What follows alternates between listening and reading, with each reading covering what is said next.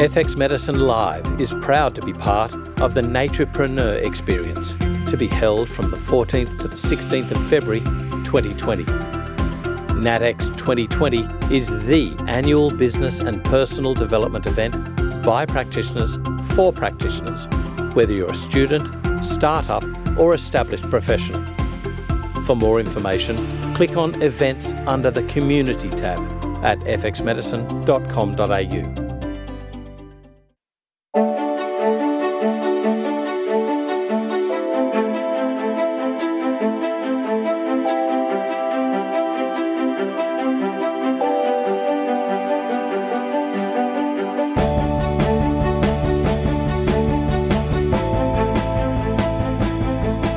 This is FX Medicine. I'm Andrew Whitfield Cook. Joining me on the line today is Moira Bradfield. Moira has 16 years' experience working as a naturopath, both in Australia and overseas. Graduating with a Bachelor of Naturopathy from Southern Cross University in 2001, Moira has worked as a naturopath in a variety of settings with a wide range of health conditions and disease states. In the pursuit of blending naturopathic medicine with oriental modalities, Moira completed a diploma in traditional Thai massage in 2004 and in 2010 completed a master's degree in acupuncture through Southern Cross University and now incorporates effective oriental protocols into her naturopathic practice.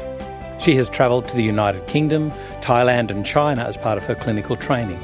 She specialises in holistic medical ophthalmology as part of an integrative acupuncture practice on the Gold Coast and maintains a busy private practice in this specialty.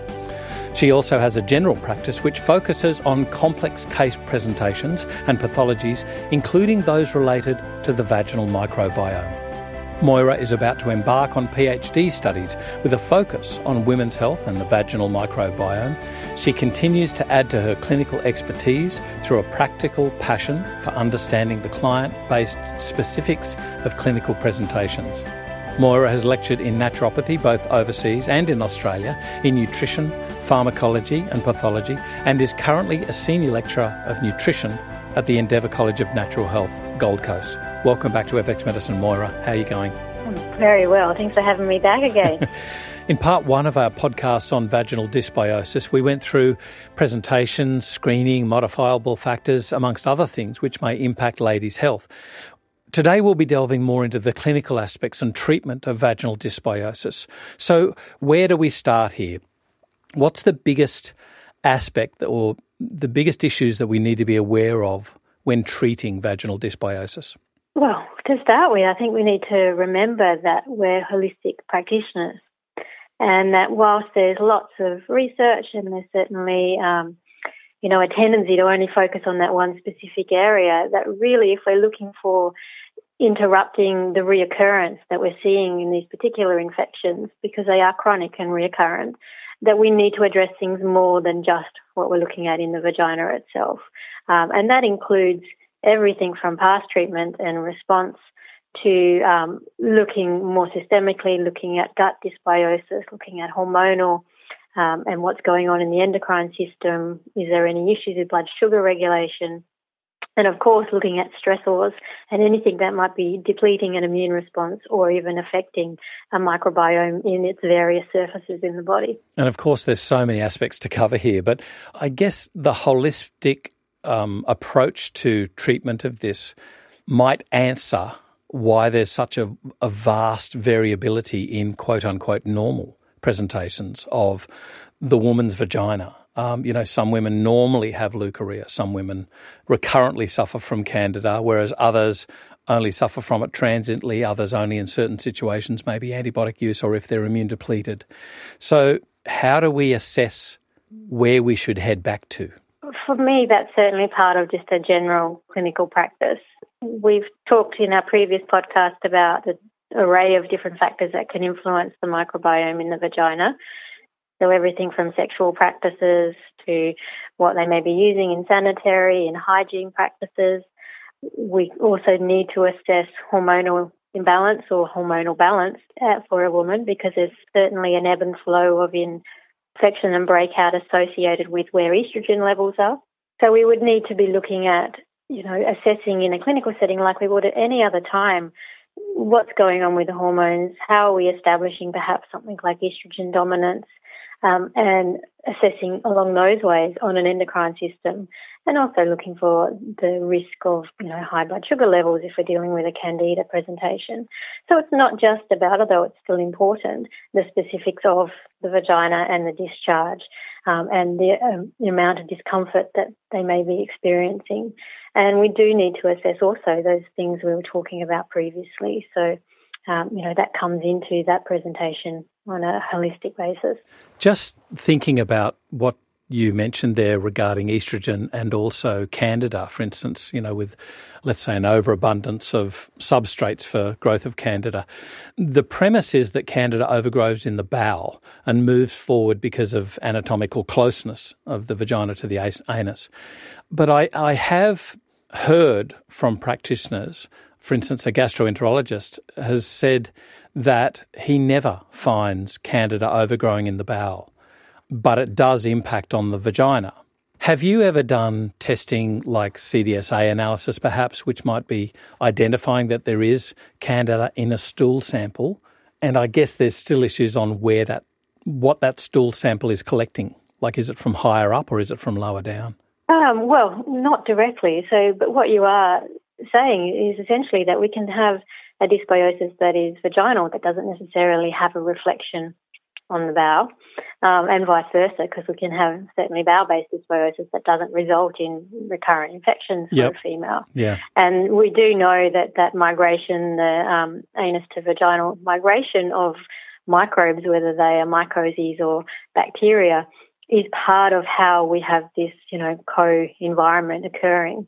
There's also, as we see when we're looking at how, just taking something like an oral probiotic affects other sites, like breast milk, for example, there's certainly there's the hypotheses that these things travel to these areas or signalling, population growth in ways other than just direct translocation of microbes. Yes. So there are other ways that we could be looking at that. And certainly, a pre-existing dysbiosis in the vagina and just a normal migration or exposure of a candida species, which would exist there normally. It's just that you don't want the diversity that we see when we have those type of infections occurring.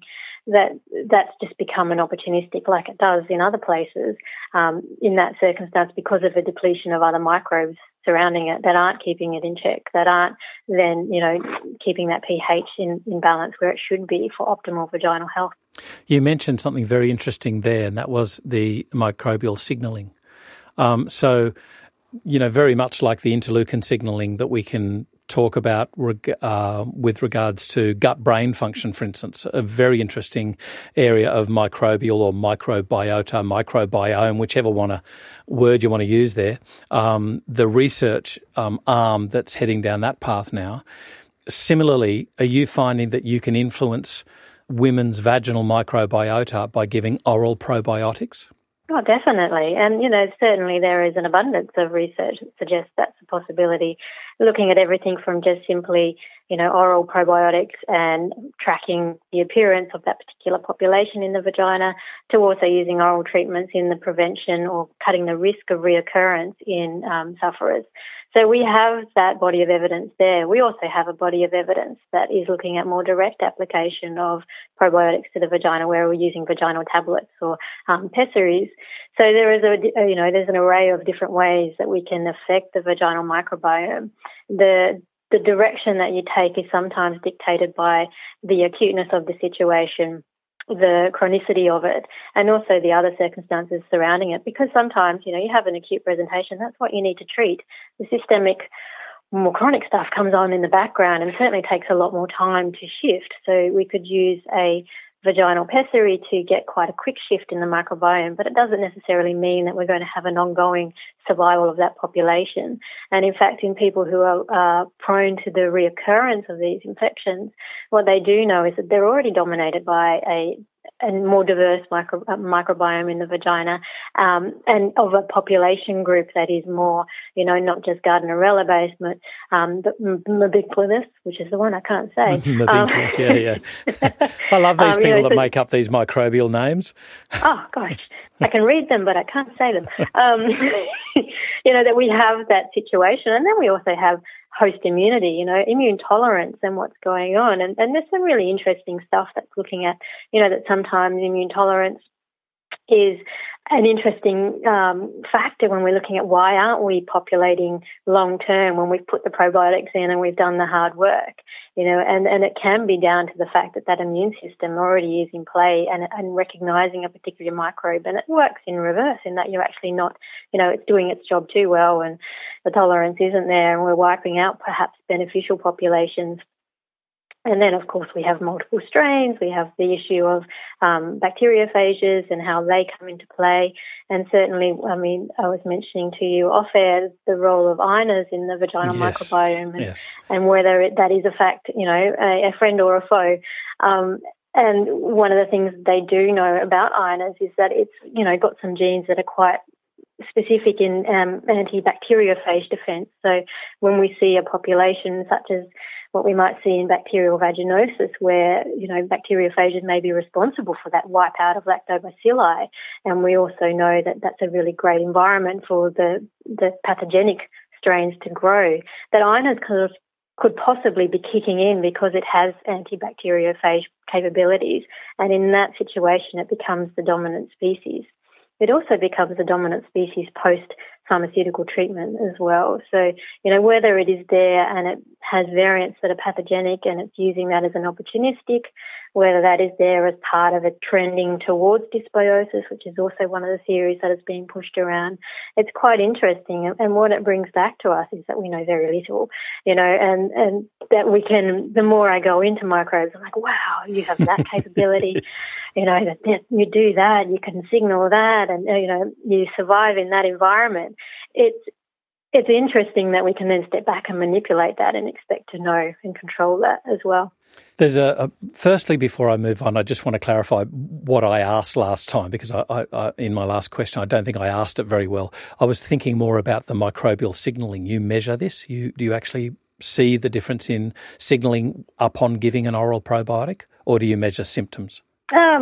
Personally, in clinic, I'm measuring symptom recovery. Gotcha. Research is certainly looking at, cytokines of various nature, the presence of T regulatory cells, known expressors in different environments as well. So, that is there. But again, there's so much interaction going on that it's very hard to pinpoint. And certainly interaction is the spice of life. It's what keeps us pushing forward and creating a homeostasis, which is ultimately where we want to be trending through in this environment.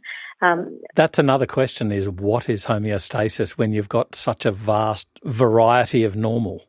It's homeostasis for that woman, isn't it? It is. And then certainly where we're at with the vaginal microbiome is there's an agreement that there's, certainly a lactobacilli dominant vagina is the epitome of health. But what that is made up of is quite variable. So there are identified 5 different, subfamilies that are quite predominant across race and geographic location.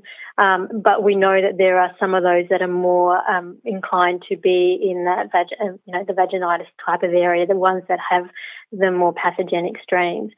Because when we're looking at the lactobacilli species and their ability to produce lactic acid, that is not just, a lactobacilli species trait.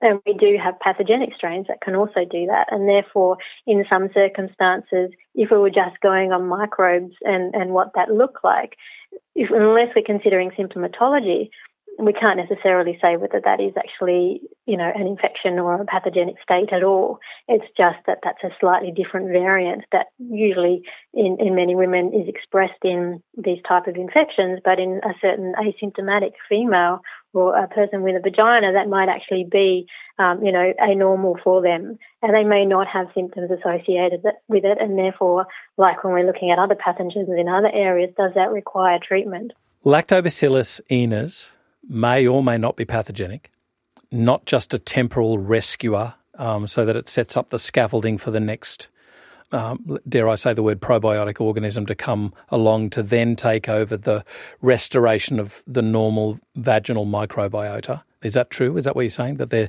may be actually some pathogenic aspects to Lactobacillus enas?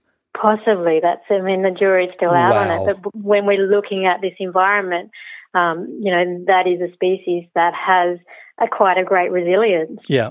Is associated as well with some of these, particularly bacterial vaginosis, which is where my head is at a lot of the time these days, associated with those type of conditions in health and in disease.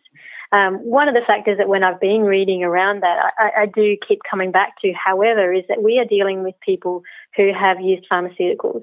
So the introduction of metronidazole or clindamycin, if we're dealing with resistant species, has already happened. So we've already wiped out, possibly, if the microbes already weren't there, any base level of the other types of lactobacilli, because they do know about Crispatus that it's possibly wiped out by metronidazole. Iners is resistant to metronidazole, so it's also there because it can be there. It likes an iron-rich and sulfur-rich environment, so it exists and survives through menstruation, which is also characteristic of Gardnerella. So we've got quite a robust lactobacilli, but it doesn't necessarily confer some of the other health benefits that the less robust species and the diversity or the balance of those in those families provide. So it's quite interesting. Yeah, very much so. I'm scratching my head here because I thought, yep, got it right. I absolutely got it right. I understand that, Inus crispatus, Jensenii, Gasseri, they're very important good guys. Nah, maybe not. Well, maybe not, but I mean, with anything, you look at the Helicobacter debate and E. coli and the Blastocystis, there is conferred survival benefit from all of those microorganisms in certain situations. And when you bring it down to homeostasis, that's all our body is trying to do, is survive another day. And so, how it does that is diverse as well, and right down to our microbes and what they're signalling and the type of environment they're trying to stabilise. So, whilst Iners tends to be the jury is more on the side that it's actually friendly, there are circumstances where perhaps it's resistant and pathogenic. Like any of those things have the ability to be. Can you take us through bacteriophages, please? I can take you through that crash course. There's certainly something that when I first encountered bacteriophages, I was like, what? How can that? That's crazy. But it did actually explain a lot of things. So when we're dealing with bacteriophages, we're dealing with very small viruses, essentially, that infect bacteria. And if in terms of the microbiome, certainly there are bacteriophages, again, that our immune system will learn to have tolerance to, and that don't necessarily have catastrophic effects.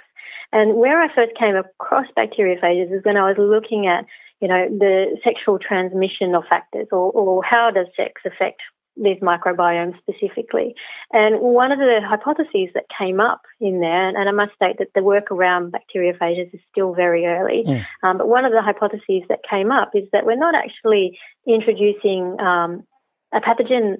If in the case of BV, we're not actually crossing over the Gardnerella. What we're introducing from, say, perhaps male to female is a bacteriophage colony. So we're having a colony of, the introduction of something that can come in and pretty much wipe out the lactobacilli colony and therefore create the dysbiosis that allows an opportunistic infection to thrive and survive.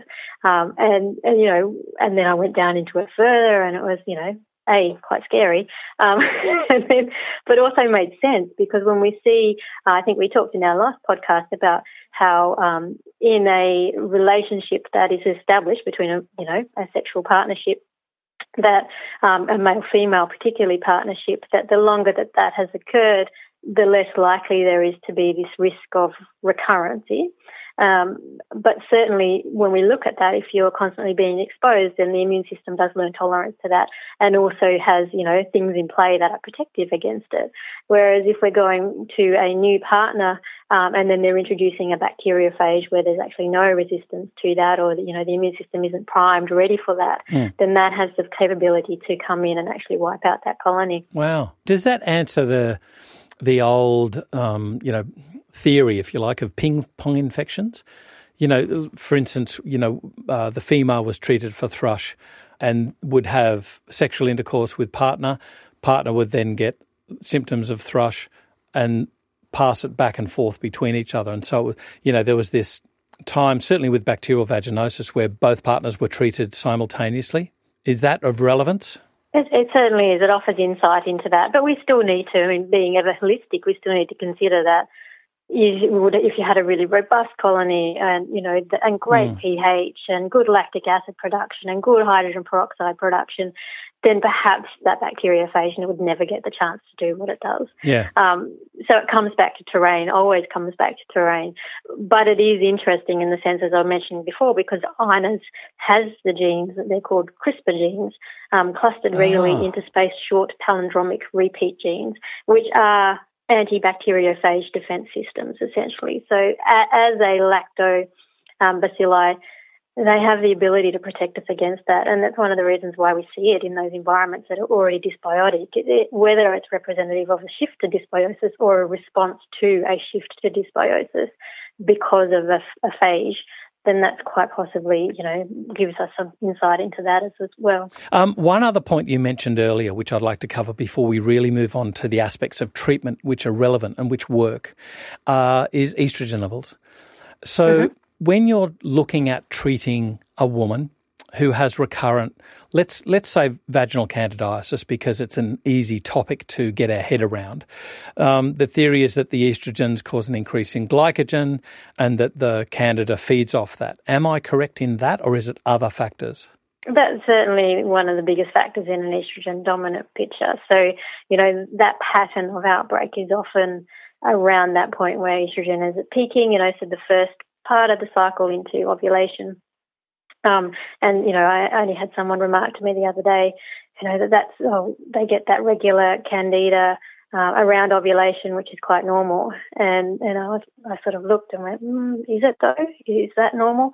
Or is that actually telling us that there's something going on with those levels at that point in time, along with everything else? So, it is indicative, and certainly in my experience where, especially early on when I first started getting into this area, is that, playing around with the estrogen levels, but also the metabolites, is sometimes the key to breaking that cycle if you've done everything else to the terrain and looked at all other systemic and risk factors, both, lifestyle, etc. So, shifting and stabilising that can have a big impact, particularly in that Candida species. So now to move on to treatment, I've got to ask the question here. We spoke about terrain, and it just seems that if the terrain is not set up for healthy homeostatic or homeostasis, then whatever treatment you're going to impart is going to be short-lived and transient. Yeah, definitely. That said, you mentioned that, for instance, certain pathogenic species may produce high amounts of lactic acid, so maybe that isn't the answer to treat with. Traditionally, there's been treatments used which encompass things like yogurt, even acetic acid from vinegar or dilute vinegar, I should also say. Where do you find the relevance of these? And indeed, where do you find the relevance of muco or trophorestorative treatments to aid in restoring or relieving inflammation of the vagina? That's a really great question. And certainly those things that are more traditionally used, like that, the vinegar douches or using lactic acid or fermented wheys, are all very useful in an acute symptom flare. They're not necessarily, unless you address those underpinning systemic factors, going to result in preventing reoccurrence. And that's certainly, where we're at with these people. Most of the people I see are already in a recurrent state, which is suggestive that those other factors need to be addressed. If it's a once-off, never had ever in my life before, this has happened, I had this medication, then sometimes that acute local treatment will get you through and, homeostasis should be restored because the vitality is there in the individual to do that. Gotcha. But in that other stage, you need to certainly give them relief, because depending upon what's going on, it can be very uncomfortable for them. But then the undercurrent of treatment should go on for much longer. And it is, as I mentioned earlier, it's addressing the why, and certainly the cornerstone of that for most practitioners should be looking at dysbiosis in other sites and gut, because that is our main part of where we're getting that feedback from. But then certainly what is affecting that? And that's where it becomes systemic, obviously. Is there hormonal aspects associated with that? And certainly even in estrogen dominance, the gut needs to be addressed. Where's the stress and immunity side of it going on? What can we do to correct that? And then we might see that when we introduce a lactobacilli colony, that they have a much longer longevity. Associated with that, the other thing I would want to say, though, is even when we're using local treatments, a lot of the research when we start looking at probiotics intravaginally or even orally is that we're not just doing a short period of time. It's often, post-treatment for a number of months, up to 6 months, before we see an establishment. And I don't think clinically that that's actually going on. There's a tendency to sort of, treat 5 days, 6 days. Like a course of antibiotics, and move away from it. Whereas we are looking at longer term, and even just a baseline probiotic in at-risk people is much more preferred than, having to go back to fluconazole, metronidazole, those type of treatments so that we don't have to wipe out microflora repetitively. So there's lots of things that are available, and there's certainly self-management techniques and controlling for all of those things that are, not necessarily associated, but the risk factors, which is obviously not just the estrogen, but the sexual habits. And sometimes, it means abstinence around a period of time until we can establish a balance or restoration of a balance in the terrain, because otherwise you're just coming in and disturbing a microbiome that's already at risk, that's already on the edge of, falling into dysbiosis. So you just mentioning a few of those species and strains, it seems like the list is ever growing. Years ago there was the Lactobacillus rhamnosus GR1 combined with the Lactobacillus reuteri RC14. But then you've got Lactobacillus reuteri CRL1324. That's been used in a mouse model. You've got Fermentum LF10, Acidophilus LAO2. The list is ever growing. Do you find practically, clinically, that you must use one of these strains, or do you find that just gives you more confidence to therefore treat? A bit of both. So certainly when there are research strains available and readily available, I will go there with them. And I do see really great results with them. And when we're looking at the Rhamnosus GR1 and the Lactobacilli reuteri RC14, there is quite a lot of research in candidiasis, in vaginal dysbiosis and in bacterial vaginosis where we see benefit from that with and without mainstream treatment. There is also a lot of research where strain isn't specific and there is benefit associated with just introducing lactobacilli species. So again, it depends on how long has this situation been there, what's been tried in the past, because you will find that most women would have self-treated somewhere along the line with a probiotic. And what is that probiotic? And therefore, going forth along on that track, is did that work for you? Did you see benefit? No, maybe let's go with a more specific strain that we know will have an impact, because some of those, the research tells us, particularly with BV and reoccurrence, that a probiotic intervention, either post-pharmaceutical treatment but also prophylactically, can, stop reoccurrence by up to 50-60%, which is pretty significant when we're looking at women that are having 5 to 6 to more outbreaks, monthly outbreaks, reoccurring. And again, if you're having a monthly outbreak and your treatment of choice is pharmaceutical, then all you're doing is decimating over and over again. Yeah. So if you get something that can hold and prevent that from happening, what you're doing is buying time in terms of, recolonizing and correcting terrain as well. So when we're looking at treatment, I think we've covered in previous podcasts the issue of correcting an iron deficiency and indeed when we're talking holistically about uncovering the reasons why they're iron deficient. I guess where I want to ask now is when you're talking about returning the normal terrain, what treatments do you find most useful? It's varied again, what's going on. So I guess, certainly a good restoration of gut and microbe associated with gut is important. Down-regulating inflammatory cytokines is also very important in a systemic sense, and correcting hormones. So, all of that will always go on in the background, and certainly the treatments for that are so diverse that perhaps, that's a whole other series of podcasts. So those things are imperative and they need to be assessed. The local stuff, the more specific stuff for the vagina are things that, you can use acutely and also long-term, depending upon the intervention, but most of the time you can use them both, so multi. And in fact, there are several products out there that lend themselves to using them in a variety of different ways.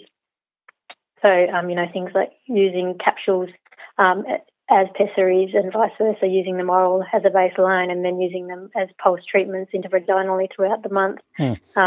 Possibly making pessaries that certainly in clinic that have herbal components or that have, ferment components associated with them is also very important. And then looking as well, depending upon what type of infection you're actually dealing with, at what's out there. So looking at things like the vitamin C pessaries or the boric acid pessaries when we're talking about things like the recurrent candida. What about things like creams, for instance, calendula, or even maybe including something like slippery elm? I haven't used slippery elm, although I guess one of the things that we need to acknowledge, particularly if you're using any of those other things that might be a bit acidic. So with any of the, boric acid or vitamin C, or even using a probiotic as a pessary, there comes a time, a number of hours after first inserting, where you have a letdown of powdery, gritty stuff. Yes. And certainly if we've got any irritated tissues, whether they're, on the vulva or external, having that leak onto those tissues can be very painful, particularly in the candida situation. So using some of those more topical creams, either externally on the vulva or even inserted again into pessaries, is certainly something that I would do. And, over the years of, making pessaries, there's been combinations of calendula in with golden seal, and using those sort of microbials, or using a lovely vitamin E-based cream to then use it as a carrier if you're using essential oils, to treat various infections. Although over the years I've sort of moved away because from herbal interventions, apart from some specific recurrent things, into using sort of more things that are associated with easy access, kitchen cupboard medicine type stuff as well. Yep. So certainly in acute situations, not just having probiotics on hand, but, knowing how to do a 30% apple cider vinegar douche, or having fermented whey, frozen into little pessaries in the fridge all ready to go. So those sort of things become sort of the mainstay of treatment for me in an acute setting, because the baseline's already underpinning it. Yeah, well, one of the, I guess let's call it a learning curve that I went through was with regards to cream bases. Do you find the various different cream bases can have a either an ill effect or a positive action on the soothing aspect of the irritation that occurs with these sort of infections? Most definitely. And it's very hard these days to find a commercial cream that is pure. And so, we do move towards using things now like coconut oil, and then you're having to refrigerate and solidify it.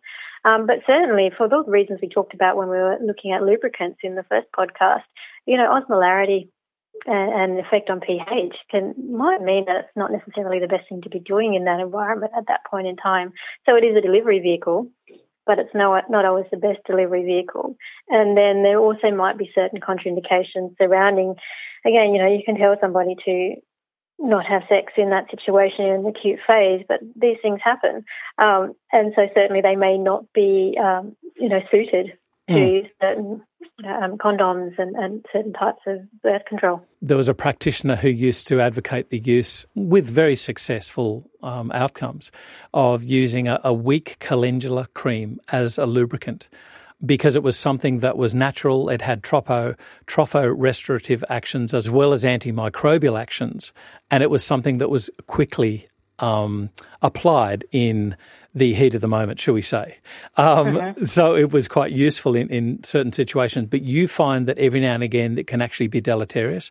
Yeah, definitely. I do. And of course we are also dealing with not just those sort of considerations, but we're also dealing with the mess. Yes. And then, I mean, for some interventions, you're adding then, suggesting that they use a panty liner or a pad, which also then creates a different environment down there where in terms of breathability, which may be counterproductive to what you're actually trying to achieve. Whereas with some of the probiotic pessaries, there is a letdown, and it's a gritty, white, powdery letdown, but it doesn't necessarily require, the use of a liner. Yeah. So that's a consideration in that sense. But there's certain things that we've got to be considerate of, correct, when we're using these pessaries? Definitely. And I think, certainly having a handout that informs them of what to expect and when to expect it. So generally with a pessary, we're looking at 24 to 48 hours before we see that powdery letdown. And in certain circumstances, I've learned through trial and error, there might be some other things you need to consider. So, for example, in a postmenopausal vagina, where there may not be the lubrication, I've had a circumstance where the pessary has popped out a couple of days later unchanged. So still in Okie dokie. So in those circumstances, certainly wetting it a little bit before insertion is a consideration.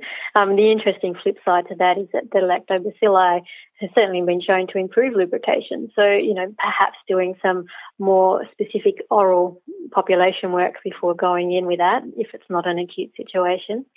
And then another circumstance where using probiotic pessaries in a pregnant female, where obviously, as with all females, the position of the cervix changes depending upon where hormones are at. Getting a frantic text message asking me, is it possible that I have inserted the capsule right up into my cervix?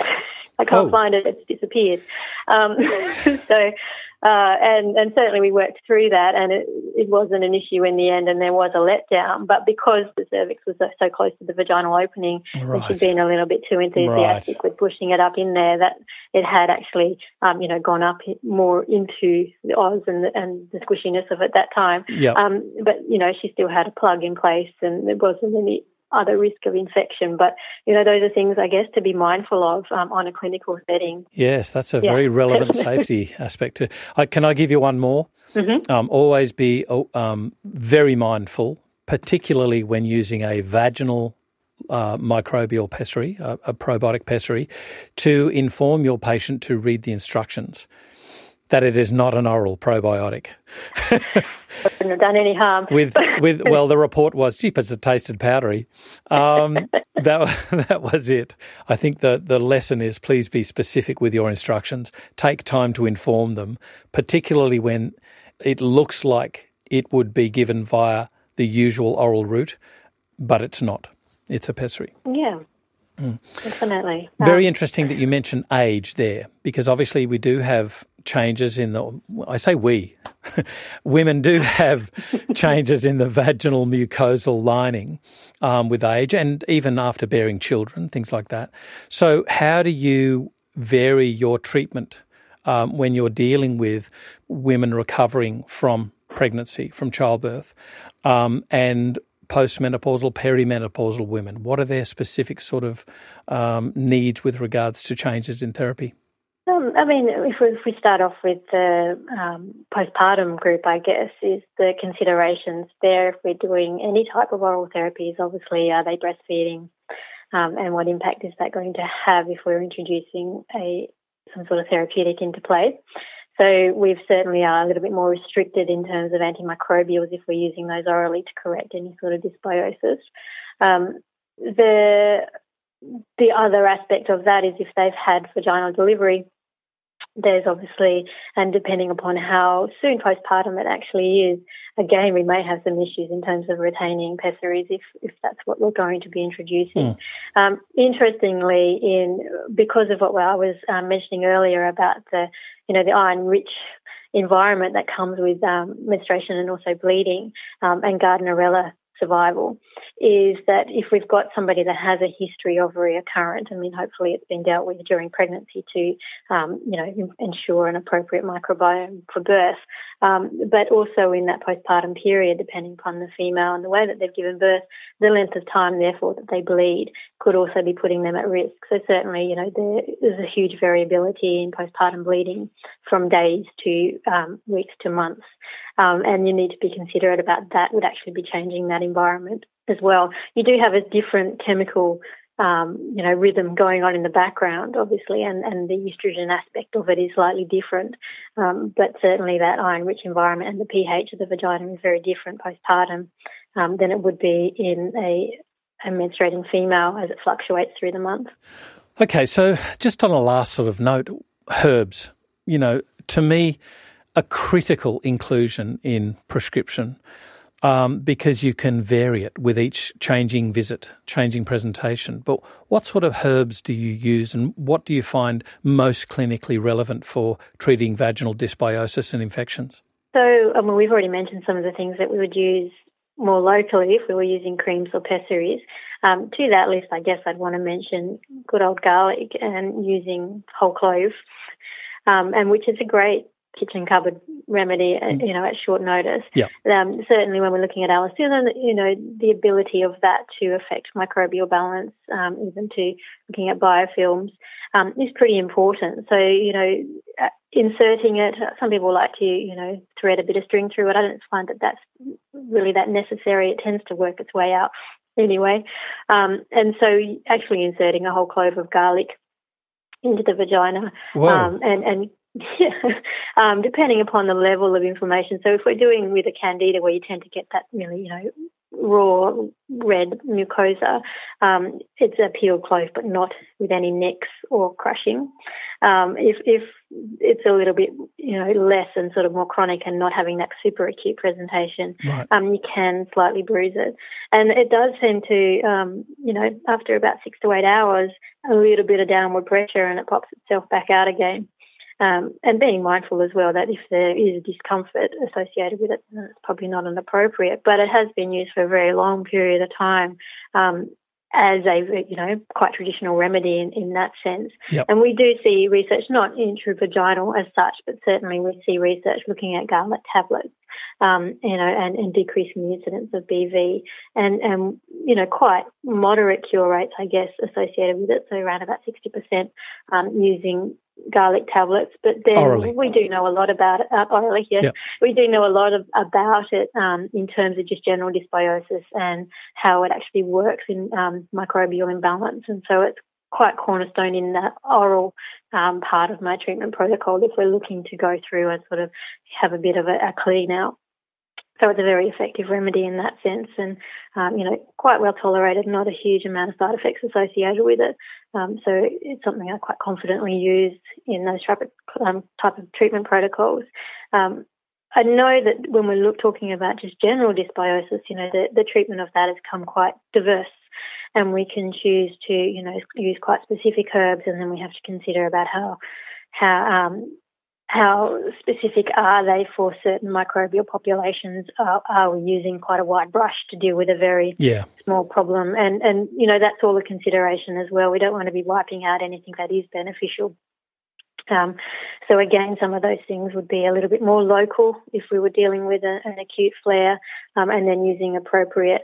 And for that reason, a lot of the probiotics that we have the ability to address biofilm and, quite significantly. So there's not always a requirement to go in with a bit of a wipe out of everything. You can sort of manipulate it quietly and subtly. But certainly if we were to go down that, there's the research there for golden seal or any of the berberine containing herbs, interestingly, and also things like basil. So we have, the ability to use those, and there's certainly products out there that combine things like that we can use successfully as well. Did you say basil or holy basil? Holy basil. Holy basil, gotcha. Yeah.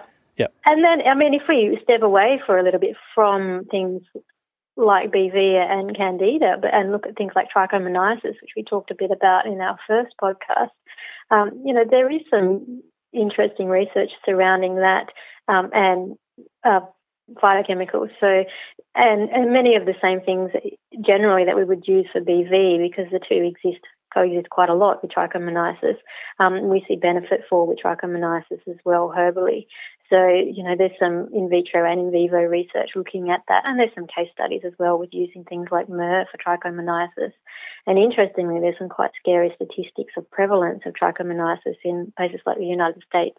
So certainly in those populations, it's going to be an area where they're looking for more and more interventions, because metronidazole has many issues. There's some quite severe side effects with that type of intervention. Yeah. And this is a really common reoccurrent issue as well. Why are they finding more of an issue of trichomoniasis in the USA? Is it just because they're looking for it? I mean, Australia has a dearth of statistics on this sort of thing. I have no idea. I don't know. It's the population. And certainly the risk of unsafe sex, which is, an increasing issue in our population, surprisingly, or whether there are other factors at play. There's certainly, when we're looking at socioeconomic factors, there are clusters that would be associated with that. There certainly is in Australia when we're looking at Indigenous communities, unfortunately, and trichomoniasis infection. So that would be a huge part of that, I would imagine. And then, obviously that everything that goes with that. Moira, I love the way that you always treat the terrain and always ask why something's happening, and you always treat the person, not the disease. There's obviously so much to learn here. So we'll be putting up some resources on the FX Medicine website.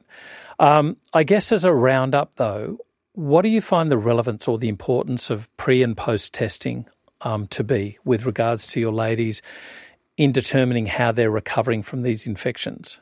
That's a really great question. Part of that is dependent upon the underlying factors. So certainly with things like estrogen dominance, there would be retesting, even with, stress and the markers of what's going on there, there'd possibly be retesting. When it comes down to the microbe or what we're dealing with on an infectious level, it's dependent upon what we're dealing with. So certainly in situations, and not a huge part of my clinical practice, but in situations when there's been trichomoniasis, retesting is pretty important. And so that's part of that. Certainly with chronic BV and chronic candida, symptom pictures alone are able to guide that. So you certainly, what symptoms are available or what symptoms are showing themselves and how often are they reoccurring, if at all, should be the marker that you're actually on the right track and that the dysbiosis is being corrected for that individual. And so on that very local vaginal level, that's where I would sit with that. And then systemically, it's depending upon what specifically I'm actually measuring. So, all of the array of functional and mainstream testing is available to us. So thyroid levels, blood sugar levels, estrogen levels. And if I do go down the path of looking at CDSAs and things like that, then we can certainly retest different aspects of that depending upon what showed up initially. Moira Bradfield, I love speaking with you on FX Medicine because you always bring so many aspects of care into the topic that we're talking about, and you wake me up to make me think about other aspects that I might not have otherwise thought of. So thank you very much for taking us through the health of the vagina and treating vaginal dysbiosis on FX Medicine. Thank you for having me. It's always a pleasure to be on FX Medicine. This is FX Medicine. I'm Andrew Whitfield Cook.